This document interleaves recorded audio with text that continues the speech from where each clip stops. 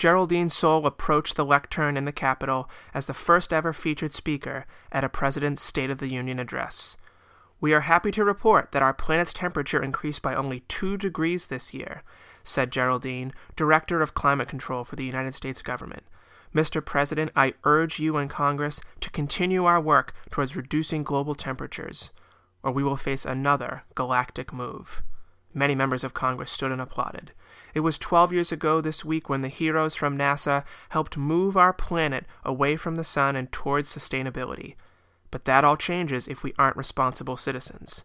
Again, more traditional and polite applause. Our calendar may be longer, our seasons may be unreliable, but our ingenuity and drive have never been better. This time, raucous applause. Geraldine smiled and nodded confidently.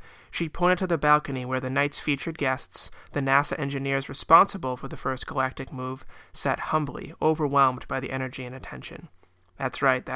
Thank you.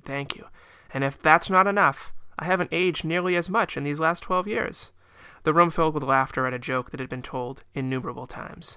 Finally, Mr. President, we remind everyone here today and everyone watching at home that we truly appreciate the changes you've made in your day-to-day lives.